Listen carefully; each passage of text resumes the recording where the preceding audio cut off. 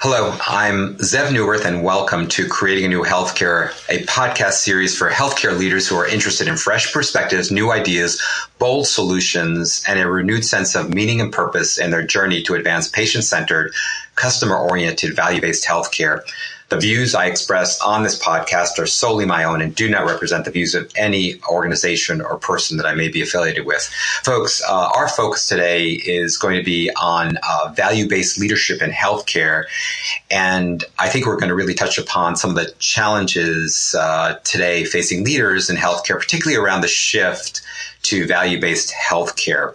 But the truth is, I'm so delighted to speak with our guest today, and quite honestly, I'm happy to speak with him on whatever topic he thinks is important. So we are incredibly fortunate to have a guest on our show, Dr. Jeff Thompson. Dr. Thompson is currently the Executive Advisor and Chief Executive Officer Emeritus at Gundersen Health System. Dr. Thompson is a pediatric intensivist and neonatologist. He served as Gundersen's CEO from 2001 to 2016 and also served on its board for many, many years. During his tenure, he led Gundersen's nationally recognized initiatives for patient care, quality improvement, and sustainability, and also played a key role in the organization's focus on their local communities. Gundersen Health System is a nonprofit, comprehensive, integrated healthcare network with over 800 clinicians. It's headquartered in La Crosse, Wisconsin. Gundersen has over 7,000 employees serving 19 counties in western Wisconsin, southeastern Minnesota, and northeastern Iowa. It's one of HealthGrades America's 50 best hospitals. They have tremendous programs like their environmental stewardship program, end-of-life program, healthy eating programs, all of which that have been highlighted nationally and used across the country in other healthcare systems. In addition to his work at Gundersen Health System, Dr. Thompson is a founding member and past board chair of both the Wisconsin Collaborative for Healthcare Quality and the About Health TM Network. He's also a White House champion of change. Dr. Thompson is the author of a value-based leadership book entitled Lead True, which he just published this past year in 2017. He has authored and been featured in many articles, books, chapters, and abstracts on healthcare, leadership, and sustainability. It's my great pleasure to have you on the podcast today. How are you doing, Dr. Thompson? Well, Zev, thanks for the invitation. I'm terrific. It's a beautiful day in Wisconsin. I happen to be in Wisconsin right now, so it's lovely, and I'm happy to have an opportunity to chat about the many things going on in healthcare and try and help people find a way forward. Well, I just want to say I did have a chance to read through parts of your book, and I have to say, very, very touching. I think you reached me on very many levels. And I also just want to share with the listeners. You have a comment on your book by Marshall Goldsmith. It's actually put it on the cover, and for folks who don't know, Marshall Goldsmith is just an internationally recognized writer, speaker on leadership, and this is what he says about your book. He says, and I think this is so true. He says, Jeff Thompson teaches us that the most effective leadership is not about leading for the benefit of the organization, but for the benefit of the world itself. And I think that kind of transcendent focus on leadership is what you possess and what you're trying to get across. And so I just want to say on a very, very personal level, I really appreciate that perspective that you're bringing to leadership in healthcare. Well, thanks. I think we can talk about it later, but I think it's if you look at where healthcare needs to go, I think it's one of the key pieces to think about is how do we develop the next generation of leaders that are willing to place a consistent value set out in the public, say, here's what we stand for, here's what we're about, and then actually lead consistent with those values through easy times and hard times. There's always going to be hard times. It is important for our staff to be able to live up to their full potential, for us to connect with partners in the community. If we have a consistent set of values that are outward facing and willing to serve the greater good. So it's one of the reasons why I wrote the book. I felt there's lots of books on strategy that are really quite good, and growth that are really interesting and capable, but not as much discussing how do you function in this crucible of decision making when it's really the values on the line. And I pulled stories, as you know, from outside of healthcare, across business and education, politics. So a variety of different stories to say, here's how real people in very difficult situations have dealt with these values decisions, not necessarily values-based finances, but this is true. How you're going to live, what are you going to stand for, how are you going to believe, and my contention is that's one of the keys that we need to raise up in healthcare to improve our performance and become better community partners. Mm-hmm. Well, and Jeff, I want to, I'm going to sort of, I want to do it this way. So what's really unique about this particular conversation as I'm, speaking with you and interviewing you is that, so I've been a leader in healthcare for at least a decade, if not more, and in various roles, right in the belly of the beast, so to speak, and in hospital systems and ambulatory systems. And so I'm going to almost approach this from a counseling session type of thing, because I'm in it, and this is a very, very meaningful and important and very, very real and practical conversation for me. And I'm hoping for many of the listeners as well. So I'm just I'm giving you that sort of mindset that I'm approaching this conversation. And before we get into it, I'd like to, before we just start to talk about the leadership and the challenges, I guess what I'm wondering about actually along those lines is, leadership is so dependent on the historic context that it sits in, right? And there are different leaders for different times in history. And I would love for you to share some of the stories you pulled both from healthcare and outside of healthcare. But before we get into that, what is the moment in history, the historic moment in healthcare that we're in now? What are some of where do we sit in that continuum of history, and what are the big challenges and dilemmas of our time that really sort of shape the leadership today? I think that's a great question, because we are always evolving, but as a leader or a rising leader in a healthcare organization or any kind of business, it's important to take a look around and say, what have we learned? Where we're coming? What's it going to look like in 3 and 5 and 10 years? And learn from the best and adapt to the changes that you will not necessarily be able to control. I think, of course, one of the biggest influences right now is the availability of information. We have more information than we've ever had before on outcomes, on service, on our finances. Using that information is going to separate super high performers from the rest of the pack. Those who figure out how to make all that data into actionable information and then take actions. So there's several steps there. You have to have all the data, and then you have to make it usable, and then you have to actually follow through on it in a consistent fashion. If you want to compete for the brightest and best next generation to build your organization, the most innovative, you're going to need to have an environment that they look to and say, wow, they're taking our modern tools, they're implementing those kinds of changes that are going to not only make the organization strong, but they're going to improve the health and well-being of the community. Millennials get a bad rap, I think, sometime. I mean, I'm obviously much older than the millennial group, but they get a bad rap because as well, they don't want to work as hard, and they want day and night. They're unwilling to work 12 weekends in a row. What's the matter with these people? But they also have looked at our generation and said, let me see. You put all these values on the walls, you put it on your websites, and then when the crunch hits in an economic downturn or some tough competitive thing, then all those things on the wall seem to go by the way. So I think one of the keys is going to be use that information and develop a consistent pattern forward, because the next generation wants to see not only performance, but improving the well-being of the workers in the workplace and the community at large. So that's an important transformation.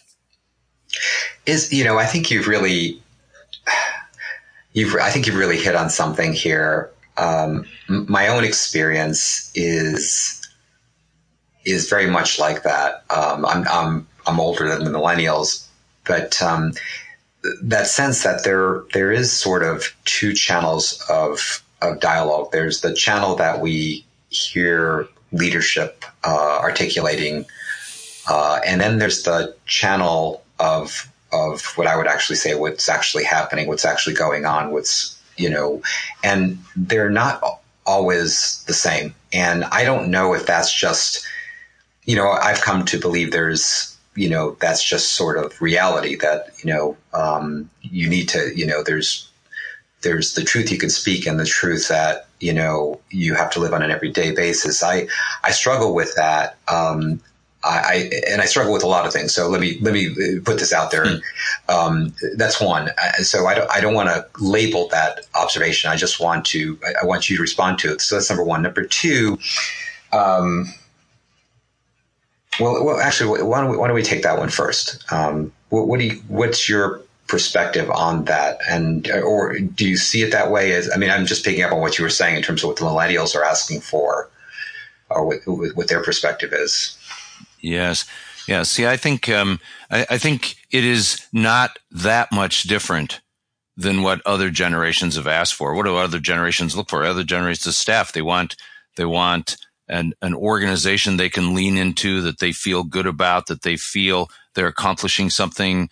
You want to develop a great workplace. It doesn't mean an easy workplace. It means a great workplace can have very high standards, so a set of values that everyone's to live by. It can have, you can be really clear about how behaviors are going to happen. You can set very high goals. We're not going to accept mediocrity. In healthcare, we're taking care of patients, for Pete's sake. How many doctors or nurses want to go to a patient and say, yes, if you come here, we have average, occasionally below average outcomes, but we're really nice. I mean, people don't say that. That's what happens, but they don't say that. So if you want to be competitive, if you want to distinguish yourselves in the next generation, you say, use this information, but develop an environment. Here's an example. It's tech and connection. I know in the book, there's a story about Judy Faulkner and how she built Epic, one of the more successful electronic health records in the country. To this day, Judy has made a commitment to connect, despite it being a tech company where everybody has, 3 electronic devices and they connect on multiple platforms. Once a month, everybody in that organization sits in a single spot and talks about what's going on. There is real dialogue, and there's thousands of employees, but she's made it a priority. If you work there 3 months, 5 months, you have a second orientation. Of course, when you came, you had an orientation, but afterwards you have a session, a half-day session with the CEO and owner of the company, where she'll present 20 minutes of here's how we got started, or here's where the industry's going, something like that. And then the rest of that session, you can ask her any question you want. This is, you mentioned dialogue earlier. This is dialogue, right? This is dialogue. When I was at Gunderson, I would have Let's Talks. I'd go out to all of our regional sites. I would 10 minutes on the health of the organization, 10 minutes on healthcare in general, 40 minutes on what was important to them. And you might say, oh man, I'm too busy and I don't have time for all that. But connecting personally like that makes all the rest of your electronic communication, all the rest of the things you write, all the emails you said, all the other communications, so much more effective.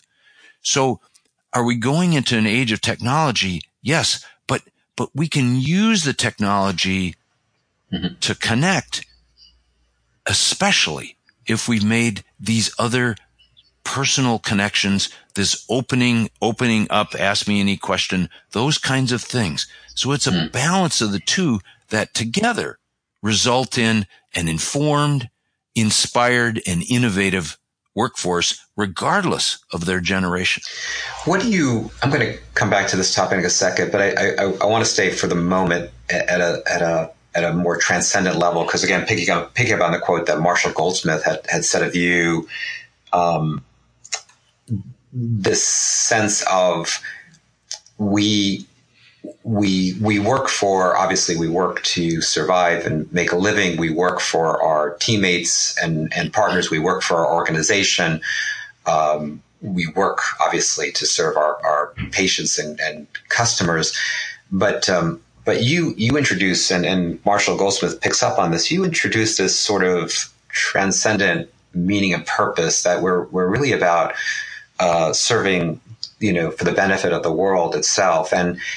And so I guess, again, thinking about the moment we are in history, I think we're not in a moment where there's, kind of a lull. I think we're in a tumultuous, right? And so, and actually that's what you laughed, and I want you to explain your laugh. But I think in those moments that we're in now, where there's really profound opportunity, and it's going to happen. Change is going to happen. Inflection is going to happen. History is going to inflect itself, and for sure in healthcare, in the time we have right now, in the next 5 to 10 years, no question about it. So moments like that, I think, if we were going to personify history asks a question of its leaders. It places a demand. And so, what is the question that history is asking of our healthcare leaders today? Is there a question that comes to mind? I think one of the most important questions that comes to mind is, can healthcare in general and healthcare leaders rise out of the past tradition of just going along and getting along, taking care of sick people when they showed up at the door, trying to do a nice job with that, often failing, often not looking hard enough at our own mistakes? Can we transition out of that kind of old world of view to a view of external focused service, not just to patients and families, but to communities, to businesses, to the government, to everyone? Can we go from spending so much of our time fighting about turf and fighting, get more money from the government and all those things? Can we rise up, and as we have multiple examples around the country of organizations that have done it, but can we as an industry start turning the trend to say, use this amazing data, use this amazing next generation of people that want to improve the health and well-being of the world, connect that with the experience of the past and move towards health in the community, which means economic health, social health, physical health, move to health in the community, as opposed to just waiting for sick people to show up and then trying to fix them. I think that is the major movement right now.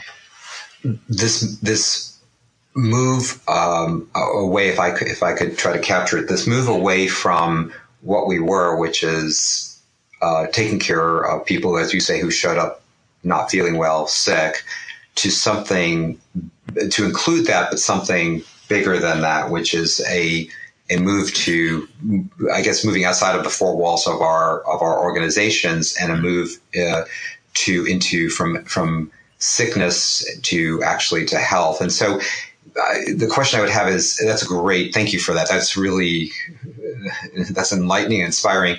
You said that there are examples of that, because I'm wondering, so if history is asking that question of our leaders today, what does a leader need to do to answer that question? Well, in this brilliant book that I read, no, I wrote it, I guess. Sorry. I would argue that what we have to do is we have to fix several things that are that leaders often come short and that I certainly didn't succeed at all the time either. One is living the values. I mentioned that. All those values on the walls, actually live them all the time. Show people that you're going to live them. When things are really hard, do it nonetheless. Don't imagine you can only do one thing at a time. You asked for examples. There's Gunderson is an example that we lowered our cost of care and improved our quality and service and reached out into the community on many of the programs that you mentioned and other things. Kaiser is a completely different model. Kaiser Permanente, is built on their HMO model, and they are reaching out in the community in big ways in many, many places. Dignity Health is another model, completely separate. It's a Catholic health organization who takes care of people from all walks of life in many different communities. They have chosen, and on multiple occasions, to live their values. So it's not like it's just rural, or it's not just urban, or it's not just fee for service or just HMO. The truth is there are examples in multiple places. So one is live the values. The next is we have to change our thinking. For the listeners, think back at major decisions made by your healthcare leaders, the business leaders in town, the politicians. What portion of them are short-term thinking decisions? What portion of them get people to the next election cycle, the next quarterly finance report, the next time the Joint Commission is going to come? There's short-term decision-making that happens all the time. It's usually ego-based, often self-centered. If you start moving it to long-term thinking, if we start judging our leaders on not what they do over the next 2 years, but what they do for the next 5 and 10 and 15 years, how are they setting up their organizations for the long-term good, for the long-term stability, for both their staff and the community? That's a whole different set of judgments than what happened in the last quarter, which, I can make any quarter just about look good. I mean, you do terrible things to your organization, you make the numbers look good, but that's not good for the staff, or which is, if it's not good for the staff, it's not good for the community long term. And the third thing I would say we're missing is there's so much waste in healthcare. There is just enormous amount of waste, and for the people that are concerned that I'm not paying enough attention to finances, and I know in my book I wrote that I believe finances should never be the goal; they should be a tool. Finances should be a tool. You look at all our mission statements, almost never do our mission statements say, make a certain amount of margin. With finance as a tool and not the goal, we still went from a high cost provider to a low cost provider. We still went through a big switch to Medicare and Medicaid, which took $100 million out of our budget. We went through the economic downturn, and for 14 years in a row, despite all those things going on, our fee increase was always less than the year before. And despite all those headwinds, we put away more savings in 14 years than we had in the 114 years before that. And we did all that by taking out waste.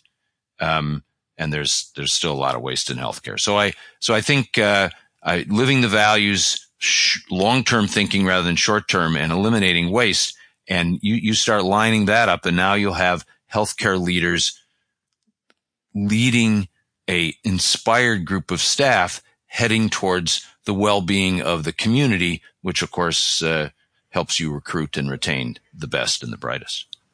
That's great. I love those three directions and directives. In terms of either living the values or, long-term thinking in particular, I'm wondering about what do you think are some of the things leaders should be thinking about in terms of long-term? Are there really hotspots, important things that should not be missed or should be focused on in terms of that larger, longer arc? Well, one of the things that I bring up in frequently, and that certainly everyone doesn't agree with me because of the nature of the history, and that is, let's look at our staff. We're trying to take care of our staff, and we say our staff are our most important asset, and we walk around and we write emails to them about how wonderful they are. But then in many organizations, the first time there's a financial crunch, the staff are the first one to get deleted. And you have mass layoffs despite every study that's been done. Harvard's done it. Wharton School of Business done it. Stanford. There's many studies out there that say mass layoffs almost never accomplish the financial improvement that you hope. Now, the stock price might bounce around a little bit, and maybe somebody will get a bonus. But if we're worrying about the health and well-being of an organization long term, the data shows that you'd say, well, once there's a layoff, everybody else will just hunker down and work really hard and make sure they're not in the next round. Turns out that's not the case.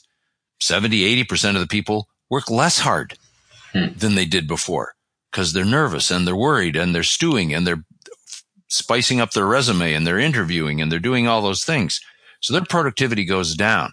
So one of the things is we have to start deciding that when hard times come, and they will, we have to have done some work to prepare for that. And we have to still live our values because everybody's watching. If hard times comes and you fire the last 300 people you hired, but the executives still have bonuses, even though you know that the money that went in executive bonuses isn't going to save the company, the optics are so bad and so inconsistent with the values that you're going to decrease the enthusiasm, the excitement, and the belief by the front line that you're going to live these values all the time. So one of the most important things is we have to be consistent. We have to say, this is what we're about. This is who we're going to serve. These are our numbers. Here's how we're doing. We're not doing great in this. We're all going to pull on this to try and get better.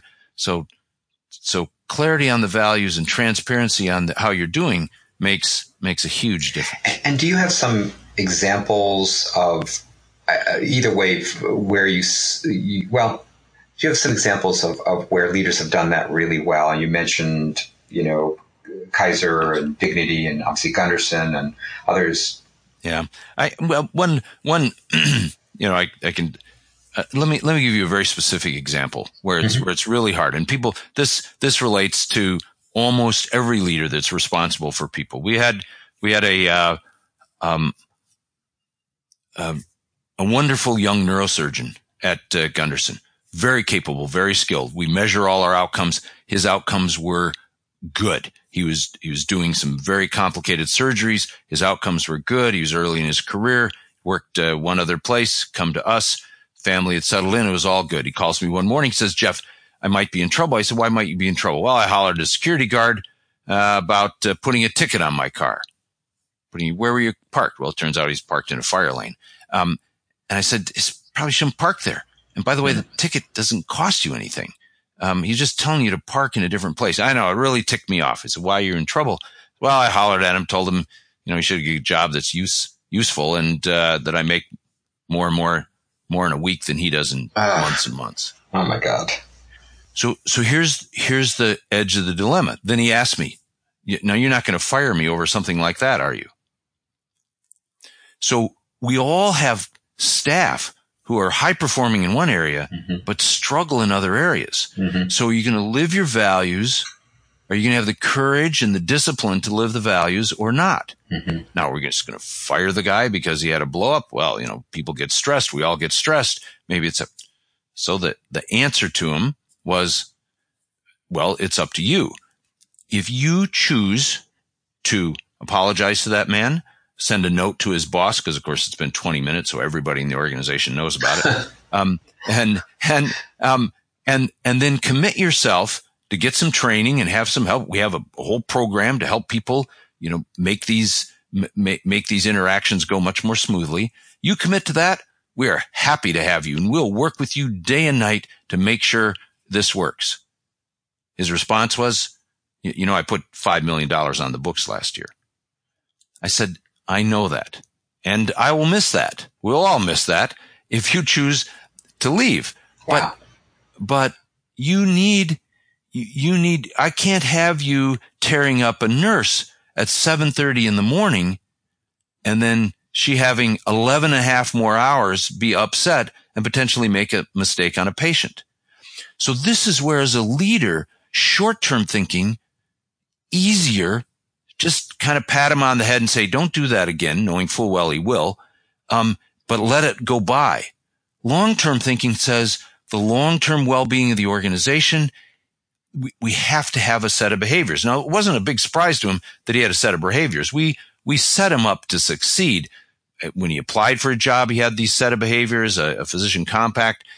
When he came and interviewed, it was showed it again. When he came for his orientation, he had it again. All these things, here's that you treat everybody with respect, was a part of all those conversations. And we gave him an opportunity to get into some rehab work and make his behavior better. Yeah. Easier, short term, to just let him behave badly. Long term, bad for the patients and bad for our staff. Wow. And so he ended up leaving the organization. And it was a loss for us. Is it easier? Is it easy to recruit these kind of folks? It is not easy to recruit people with great outcomes. However, in the long term, it was better for our organization. So these are things that I know many of the listeners that manage people, these things come up all the time, and it is hard. There's no implication here. This is easy at all. But to lay out ahead of time what's important in the organization, you lay out that everybody has to behave that way. The CEO, all the vice presidents, this is a single code of behavior. And you say, well, it's behavior. What about finance and outcomes? Yeah, well, they're all tied together. They're all tied together.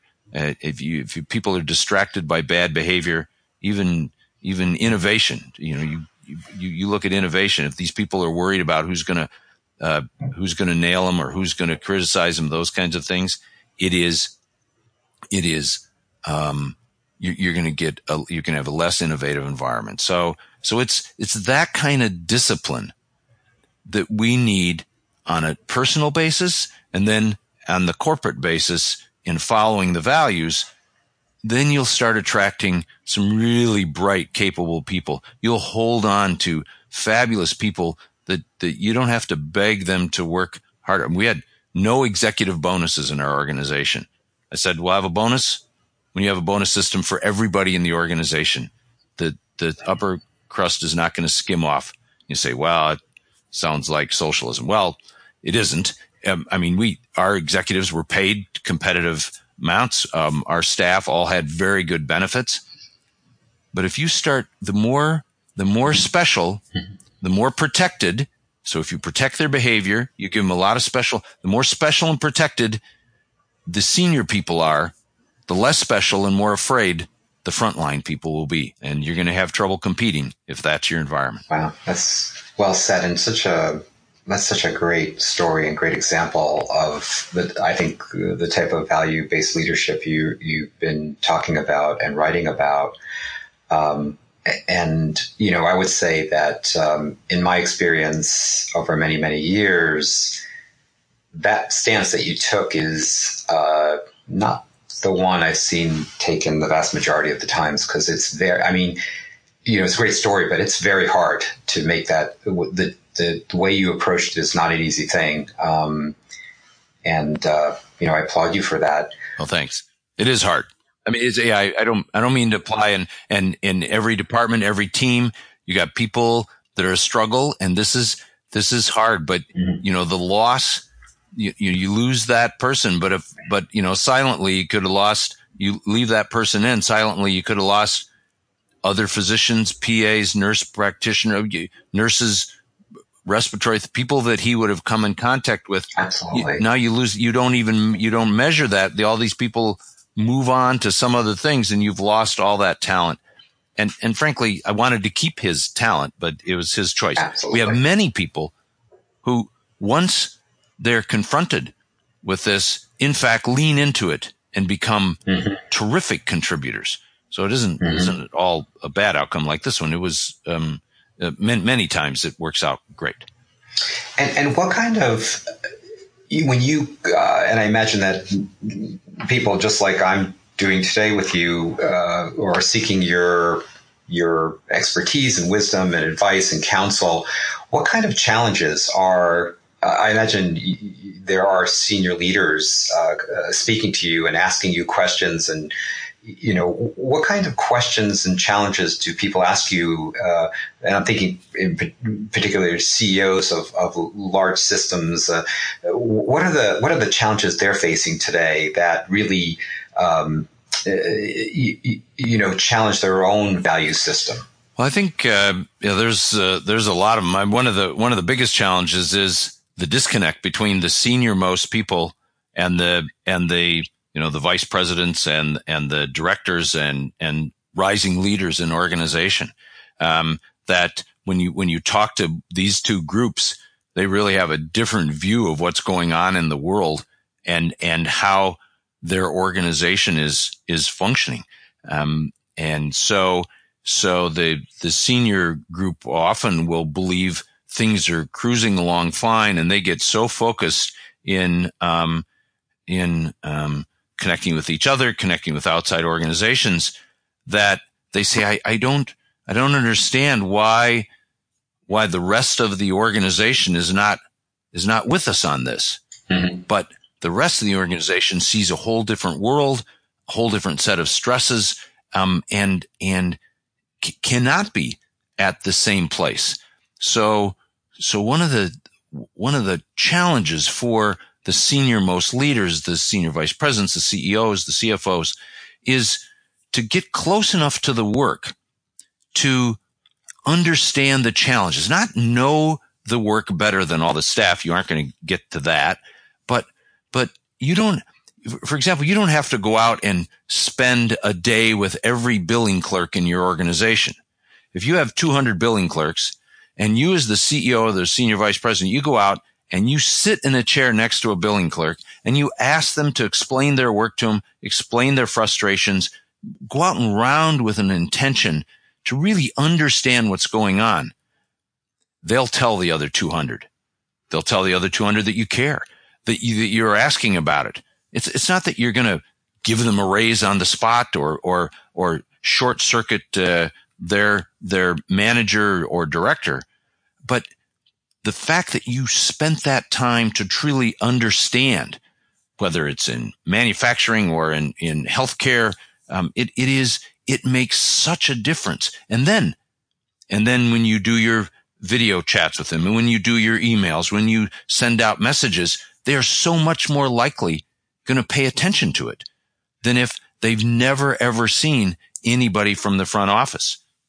We had 8:00 in the morning was a time for us to get out of our cubes and go out and walk into the areas where people were doing the work. If you're the head of facilities, you go to the facilities areas and see how they were doing and what. Often, senior people would say, "Well, boy, my schedule's so full. I'm too busy. I don't think I'm going to be able to do this." Then I, of course, would say, "Well, let me manage your schedule for a week. I'm sure I can find time." And they always turned me down. Right. They always found time. But I'm saying, so one of the biggest struggles for the senior leaders is how the pace and how fast things are moving, but at the same time trying to connect with the frontline staff. And if I make fun in my book of the chain of command is usually the weak link in the communication line. To imagine that the complex messages and the genuine caring that needs to be understood from the front office can be transmitted through 5 or some organizations 7 or 9 layers. Somebody told somebody who told somebody who told somebody who told somebody who told. It's just not going to work. I mean, that just doesn't work. It's not going to work. And so, are people worried about competition? Are they worried about these things? And I guess another major thing that I would say, Zev, is this movement towards more value-based care, more paying for outcomes, ultimately, hopefully, more paying for the health of the population. It is is one of the things we're so far behind in this country for a couple reasons compared to other countries in the world in the health of our population. It's not that we don't have super ICUs and brilliant nurses and doctors and pharmacists, lots of great folks. But we're missing in a couple areas. First of all, we don't have global access to healthcare. The emergency department cannot be considered a global access. That might get you when you're really sick, but we certainly don't have global access to health. Yeah. That's really a pretty big problem. And we have another thing that people might not have thought of that other countries do very well. So, Zev, what are our national healthcare goals? What are our goals on health for the United States? We're spending $3.5 trillion. I would argue if you had a business of $3 million, you would have yearly goals and outcome measures. We have no goals in this country. What are our national goals for children getting immunized, for pregnant women being seen, for seniors getting their wishes followed? We have no goals. And then the system of payment that is the dominant system is a pay for doing things rather than keeping people healthy. So we have, there's some pretty easy explanations to figure out why, we don't take care of poor people like other places do in the world. We have an education system. We have an education system that covers everyone for a baseline education, and then you can spend more money to get other educations. We don't have baseline healthcare for everyone. We don't have baseline health improvement measures for everyone. So it's no wonder that our outcomes are less good. Yeah, that's really. I was going to ask you what you meant by the shift from healthcare to health, and I think you just started. I think you answered that question. It's and I quite honestly, I hadn't really conceived of your message as being at the level you're talking about, but you're really talking about leadership at all levels, from from the head of Health and Human Services and the Center for Medicare and Medicaid and NIH and CDC and to payers and provider groups. You're right. We how brilliant would it be if we had at the national level a set of very clear goals for what we mean by a healthy population, healthy people. There are clearly guidelines, and various groups and specialties and organizations have certain guidelines, but I never really thought about it. We don't have that. And I think it's a real call and a real challenge to our leadership today, because what I see is us fixing problems. We're tinkering, right? We're tinkering. I mean, when this, and I get it. I mean, I'm not being critical. I mean, there's a lot to tinker with, but you could tinker from now until eternity. And what you're talking about, I hear, is a leadership that gets above the tinkering, at least long enough to really set a true north, set a destination. And that's what seems to be missing. Have you had a chance to, Jeff, talk to some of the leaders like Azar right now at HHS or Verma at CMS, or to share this? Because I think it's a really wonderful message. And people may have thought about it, but maybe not now. Well, I haven't talked to them yet. I would hope to do that. I've certainly talked with the previous probably 7 secretaries of Health and Human Services, and most recently Sylvia Burwell, who was fabulous, very smart, very capable, got a ton of work done, and I hope the next group gets a lot done as well. I think when we talk about leadership with this struggle and this controversy about it, people say, so what are we going to do? I mean, I don't know. One of the things that I see leaders doing is they focus so much on what's the next rule that's going to come out of CMS and try and shift their work depending on who gets paid what for what and those kinds of things. We didn't do that. What we said was, we don't know how fast it's going to move from this paying for doing things to paying for the health of the community. So let's figure out those things that no matter which way it goes and how fast, we're going to do well. So, for example, if you improve your quality of those patients that you're taking care of, you measure it and you absolutely nail that. You're going to lower your costs. Patients are going to be healthier. It's all going to be better. If you improve your service, if you lower your cost of doing things, then regardless of whether you are in a fee-for-service or a capitated system, you're going to do fine. Okay, so that I just outlined, get to the top 5% in the country in quality, service, and cost of doing things. Yeah, if you get that done in a year, then you can call me up and I'll come up with some other ideas. But those things you can either way how fast this goes, and then you can start working on the community. You don't have to take all your assets and start building housing, but you can partner with so many community members who are, whether it's the county health department or the faith community, the private home health department. There's so many people you can partner with to improve the well-being of the people in the school systems are looking for it. The universities have tons of volunteers. There are many examples of people that have done great things. There's a new network that has 38 to 40 health systems in it called the Health Anchor Network. And they're saying, how do we use the assets we have in buying goods? We have to buy goods. In hiring people, we have to hire people.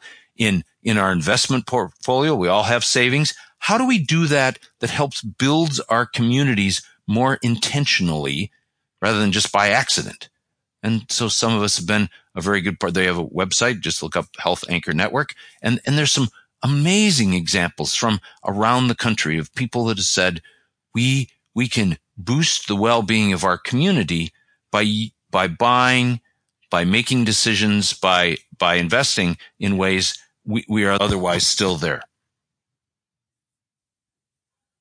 So I believe one of the important things that leaders struggle with is not knowing what direction the payment model is going to go. And it's quite understandable. There's been movement this way, movement that way. Are we going to go to capitated? Are we going to go to partially value-based, but not?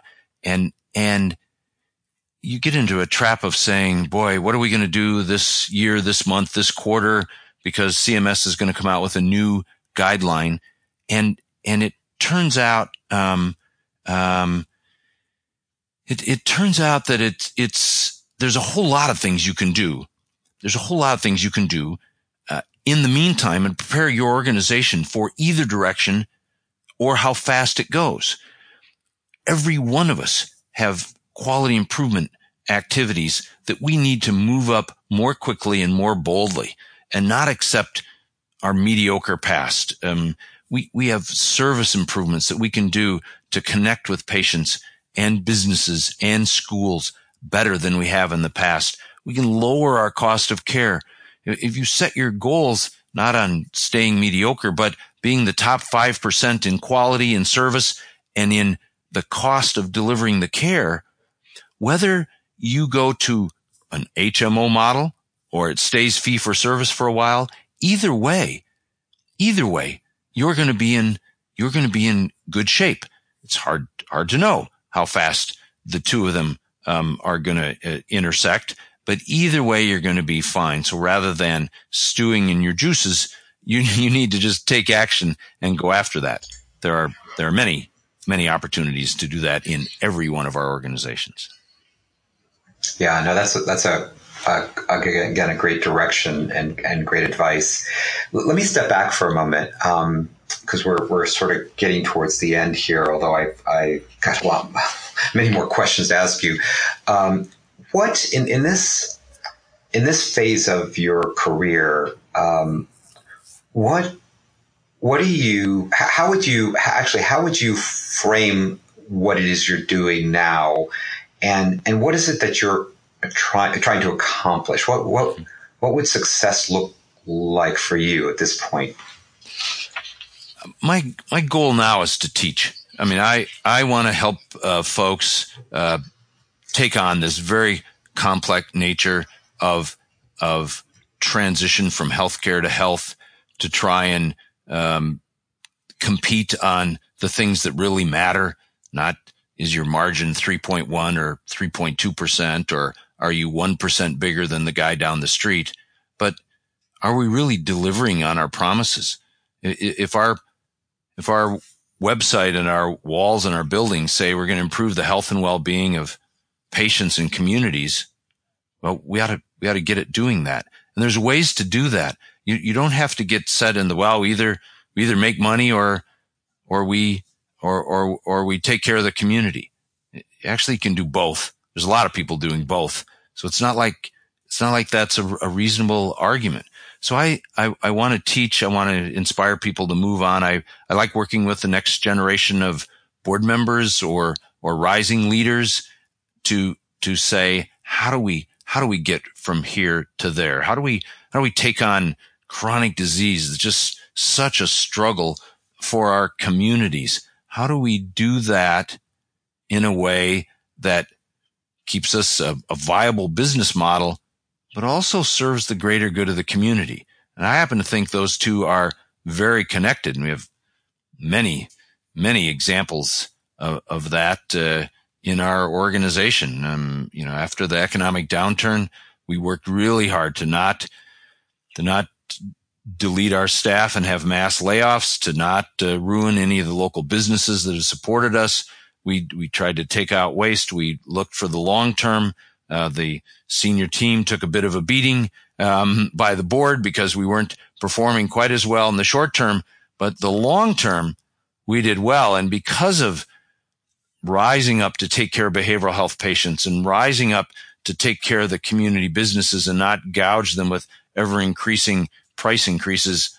And when it came to philanthropy, immediately after the economic downturn, we had to build a replacement hospital. We had more $1 million donors times 3 than we'd ever had for anything in Western Wisconsin.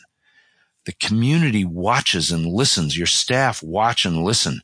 So what I like doing is teaching people that you can live a consistent set of values. You can be bold and courageous about saying, here's how we're going to behave. Here's how what's the environment we're going to work in, and still compete with anybody. And in fact, I will argue it's the strongest route to competing, because you end up with great set of staff. So I think one of the things leaders have to do in a complex situation like this is we have to understand that there's very few all or nothings. That is, we can't say we either do good finances or have good quality, or we have good finances or we help take care of the community. The truth is we can do multiple things. And there's many examples around the country that have shown that we can do that. I mentioned the Health Anchor Network before. The Institute for Healthcare Improvement has many organizations that work with it that shows you can improve quality, improve service, and have good finances while you migrate out into connecting with the community. It doesn't mean you solve all the problems. Are there some healthcare organizations that are working on housing and food supplements? Of course there are, but everyone doesn't have to do that. There are many, many community organizations that you can work with to help build a system of health rather than just having isolated islands of health care. So I think there are many opportunities for you to partner with other folks, as well as expand your own horizons. This will not only help you recruit and retain the best staff, it'll help you find the best partners in the community, and it will prepare you and your organization for the future, regardless of whether it stays fee-for-service a little longer or goes to more health-related capitation a little sooner. Mm-hmm. Jeff, what is at stake here? In your work here, your focus on leadership, your teaching, your advising. If we don't get this right at this moment in history in healthcare in the United States and across the globe, if we don't get the right leadership, what's at stake? I think the thing that's at stake is our competitiveness. The world is a competitive, smaller place, and there are many rising nations who are working very hard to develop their own cultures and capabilities. And if we take out 18% of our gross domestic product every year, and we focus on health care, not even health, it is ultimately, it weakens us. It weakens us as a society. We spend money on healthcare that we could be spending on schools, on broadening our education base, on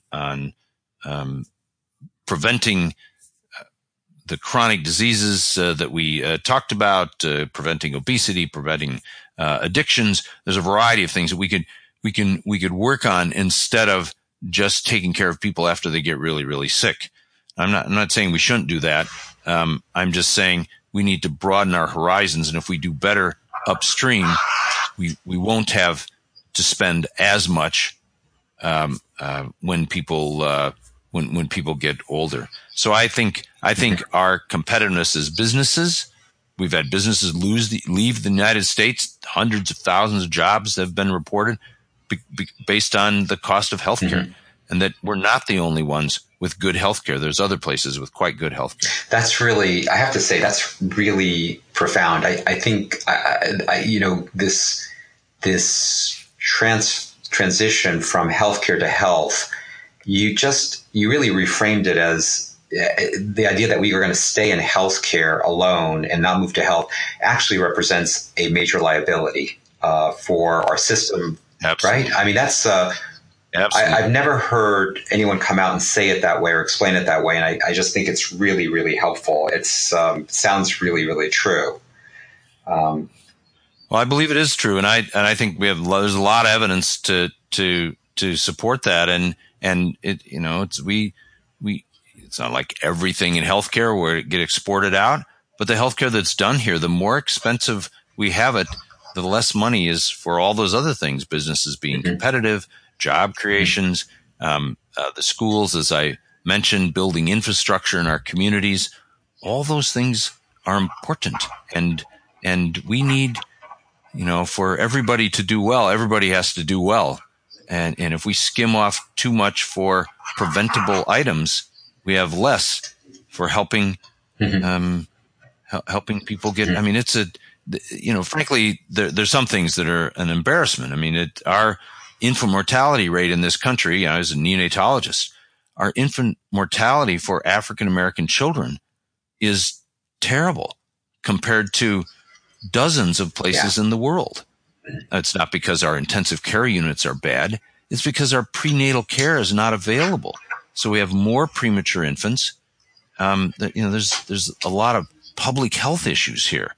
That it isn't technology, it's public health that we're lacking, and that these other countries, Costa Rica, Finland, now Rwanda, has public health measures that are comparable to ours, run by a fabulous pediatrician, and she's quite proud to say she spends less than a tenth the money we do in the United States, but her outcomes are comparable. Well, I think this goes back to this seeing the lack or the slowness of moving from healthcare to health as a liability. Also goes back to what you were saying a few minutes ago, which is that in order to make that shift, one of the things we need to do is actually outline what our goals for health mean.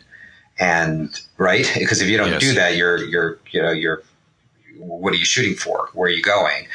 And the other thing I think about too, and I thought a lot about this, is that if we're going to make this transition from, and again, moving from health to healthcare, I just want to say, moving from healthcare to health doesn't mean you abandon healthcare. It actually means it becomes part of a large, right? Again, absolutely not.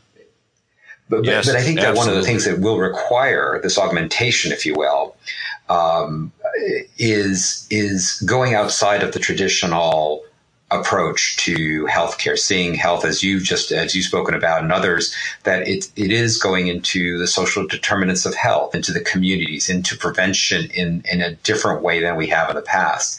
And so it's bringing in a different set of skills and different capabilities and different actions in addition to, not necessarily instead of, but in addition to what we've been doing. Does that make sense? Or right? Oh, it makes complete sense. And the only thing is that people will all of a sudden panic and say, "Oh my goodness, it's all these. How can I possibly, fix obesity and arthritis and heart disease and chronic lung disease? I can't, housing and food insufficiency. I mean, I'm a little hospital or a clinic. How can I do that?" But our responsibility is not to fix it all with our current paradigm. Our responsibility is to say, if we're putting ourselves out there, as I believe we should, to include the health and well-being of our communities, then we find partners. There's tons of partners out there that are willing to help. So one is finding partners, and two is using your assets differently. I don't expect everyone to be quite as bold as we were at Gunderson. I mean, we used our assets to save a company that was leaving town. We bought into this company for 16 months, took some of our savings, did that because they were such an important part of the local economy. If they left town, it would hurt the economy. And without economic health, you have a lot of struggle to get health. So you use that. We used our assets to show that you can improve the economy, improve the bottom line of the health system, and decrease our environmental footprint all at the same time. So the conventional wisdom that said, no, it's jobs in the environment, and that's just not true at all. There's many examples, people improving the environment and improving their bottom line and improving the local economy. So you can do multiple things. Now, some things, you're just not going to make money on. Taking care of seniors, I mean, if you do good advanced care planning with seniors, they're going to use, the statistics are, if you offer them more care, less care every time, they tend to choose less care. So if you're in a fee-for-service world, that means less funding. If you're in a capitated world, it means you probably do a little better. Mm-hmm. The key is you should measure, are they getting their wishes granted? Mm-hmm. Do they get the care they want and need? And if they are, then you're good. So it's a matter of thinking beyond the immediate walls and saying we can figure out with our partners how to make this work. Yeah. Another, as I'm listening to you speak and kind of thinking about what you said again before a few minutes ago, one of the other necessary shifts, I think, to go from healthcare to health is this focus on the consumer, is this idea, this is what I heard when I heard you talking before about the providers, the people inside of healthcare, is that the leadership needs to start to listen and needs to understand their internal customers, the providers and staff that are doing the work every day.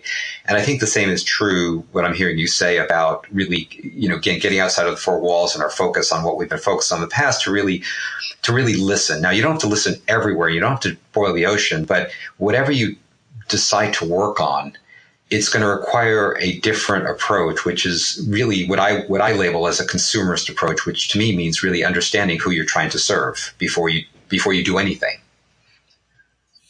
Exactly. And be convinced of that. And this is part of the board's responsibility for board members and senior leaders. You got to say, what are we about, and what are we going to be proud about saying, here's what we accomplished for our community. I mean, we would frame it constantly. I would constantly mention that we have 7,000 employees that we're responsible for. Not that we rule with an iron. We're responsible for the 7,000 employees, 500,000 patients, and $1 billion of the community's money. I mean, we're a 501c3. Ultimately, it's the community's money that they're spending on our care, and we need to be thoughtful about that. And we deliver back to them and say, think about you're a rising leader or a CEO. 10 years down the road, you're going to say, well, I was a good leader. I delivered on my 3.1% operating margin. Yeah, okay. That's hardly inspiring. And nothing your grandchildren will be impressed by. But if you said, I helped build a coalition of people concerned about not just health care, but the health of the community, and we, decreased homelessness, improved food sufficiency, increased the immunization rate, all pregnant women got prenatal care, all veterans had housing and adequate care for the things they needed. I mean, you start making that list that you can find many partners for. Now that's something that inspires your staff, and frankly, the board should be supportive and excited about leaning into that kind of work, regardless. Mm-hmm. Yeah, no, I think that's brilliant. Let me do this. I want to be mindful of the time and your time, and I'm gonna ask you one question. Hopefully, I can make it the last question. I can't guarantee that, but I'm going to try. What your book is great, and I would recommend current leaders and rising leaders take a look at your book, Lead True.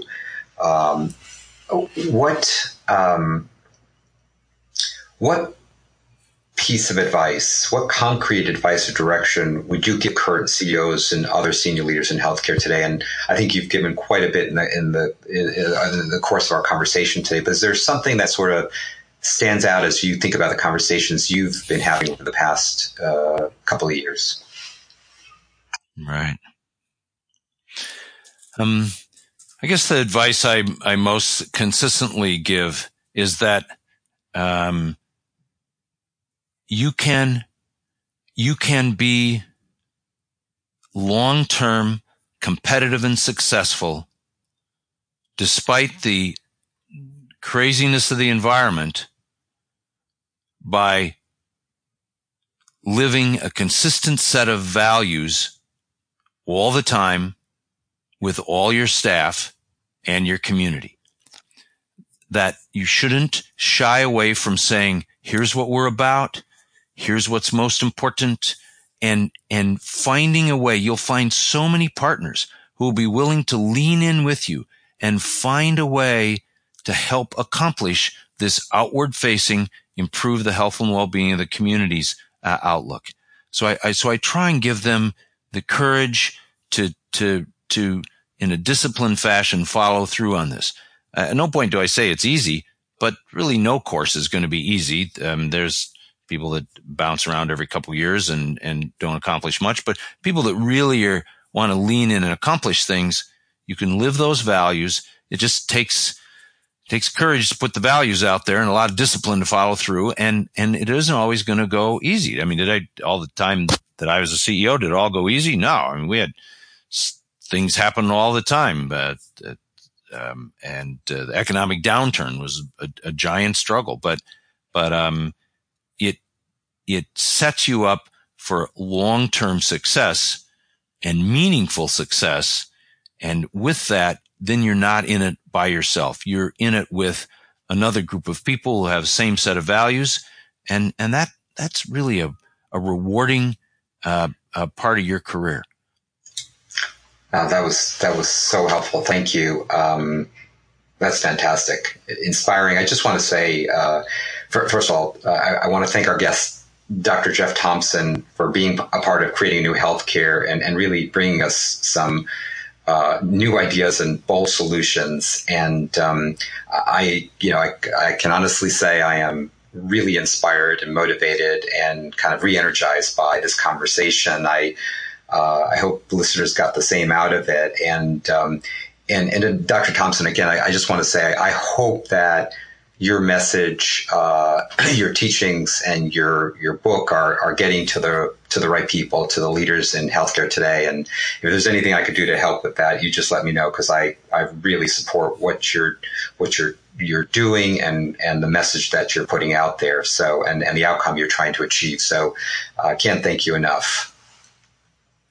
Well, thanks, Zev. I enjoyed it immensely. I like talking about this topic. Obviously, I have I'm an old person, so I have lots of stories, but still quite a bit of energy. And I like working with both senior folks and rising leaders. And if somebody has questions, I have a website that's just jeffthompsonmd.com. And so people can see other things I wrote and send in questions, and I'll guarantee you I'll send you an answer. So thanks a lot for the time. I appreciate it. Happy to do it again sometime if you'd like to do that. This is good fun, and I wish well to all the leaders and the rising leaders that are willing to take on that hard work. So thanks for doing that. Oh, thank you. And I'm going to take you up on that generous offer to speak again. I really mean that. And again, just to all the listeners, I just want to say, and Dr. Thompson, what I do at the end of every podcast is I am compelled to acknowledge and thank the listeners out there who are taking care of patients every day, and those who are supporting those folks who are directly taking care of patients, because they're doing the hard work and the critically important work. And I think your message in particular about augmenting that and expanding that is so pertinent and so important. So thank you to the listeners, and Dr. Jeff Thompson, can't thank you enough. No, you're quite welcome. Thank you.